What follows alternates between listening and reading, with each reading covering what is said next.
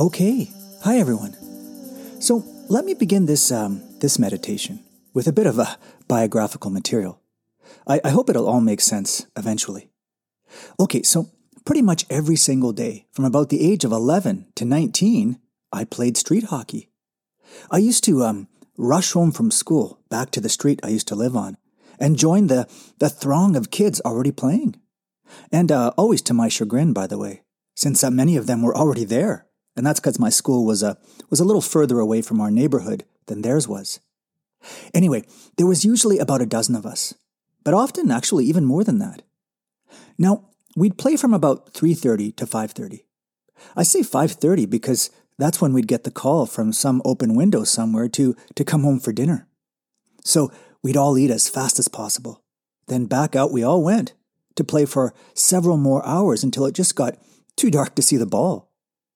But I gotta mention that I was lucky enough to have the goalie as a next-door neighbor because he and I would stay out even later and play under a narrow street light which stayed on all night.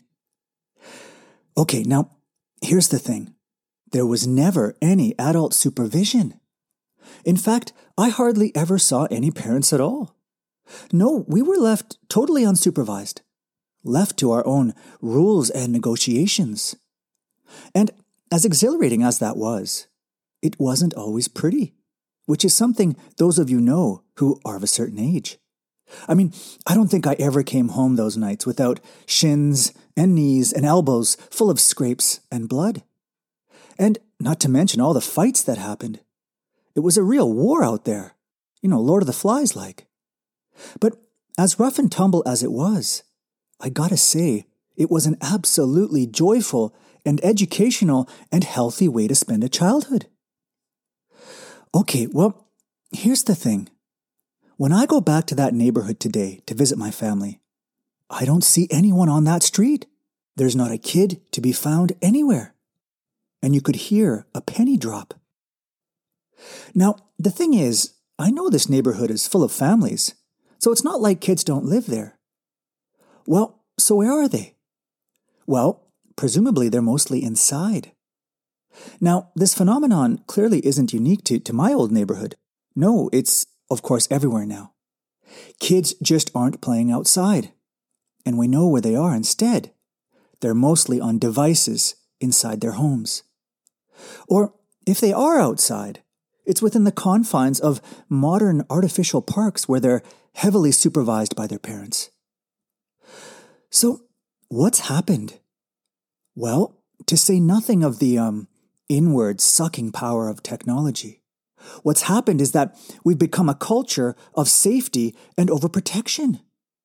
That's to say, we make sure that everything our kids do is mapped out, regulated, and safe. Now, on the one hand, it's not a bad instinct to want to protect children, obviously. But here's the thing. I think sometimes we do it more for us than for them. What I mean is that it just doesn't ultimately benefit a child to be overprotected to the extent that we're doing it today. No, it makes them, it makes them weaker as they grow older.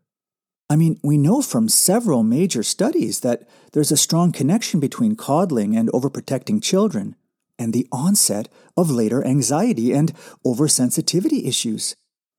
And that just makes sense. And that's because if you're always watching out over your kids and shielding them from everything and doing their navigating and their negotiating for them, then eventually, when they have to face the world alone, they're going to be in for quite a devastating shock. Everything will appear difficult and uncomfortable for them. They'll feel impacted by every little thing and they'll take offense to it. So, I don't think it's controversial to say that children, in their youth, need some amount of genuine freedom and space in order to develop a sense of self-direction and autonomy. And what's more, they need to be allowed to be somewhat exposed to the world and to its difficulties so that they grow in strength and resiliency. All of this stuff clearly benefits them later in their lives. In other words, to be allowed to face some degree of discomfort and challenge in our youth makes us stronger, healthier adults Okay, well, why the heck am I talking about this? Well, here's the thing. Because it's the exact same thing with ideas. That is, we weaken ourselves if we don't allow for the expression of ideas, however uncomfortable they may be to us. That's to say, it's not in our best interest to live in a world where we live in a protective bubble, insulated from speech that's disagreeable to us. No, what truly benefits us, what makes us stronger, is if we allow for and open ourselves up to those very things. Again, even if we find some of them reprehensible. Now, I think there are many reasons for this, but let me just mention one. And actually, it comes from something the philosopher John Stuart Mill said in his great work, On Liberty. So what he says there is basically that even if we're right about something, even if what we believe is in fact true, and what someone else is saying is manifestly false, we shouldn't silence them. No, instead of running away from a false or disagreeable view, or calling for a person's head if they try to voice it, we should instead allow them to express themselves and to try to talk to them about what it is they're saying. Now, what's Mill's reason for this? Well, it's that by listening to a view that's contrary to our own, again, even if it's wrong, we begin to think more deeply and comprehensively about the view that we ourselves hold. In other words, as Mill says, we need the opportunity to earnestly contest our views against others in order to fully understand why it is what we hold is true or right. And this benefits us, of course, as it gives us not only greater justification for our views, but it enlivens those views, making them more vital in our lives.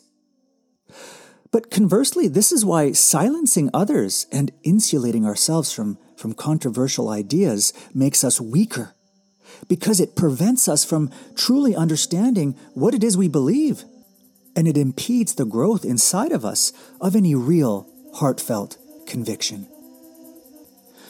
So, well, what can I say but a genuine thanks to all that opposition and all those scrapes I was allowed to experience way back when? All I know is that it definitely made me a better player than I otherwise would have been had I shied away from it all.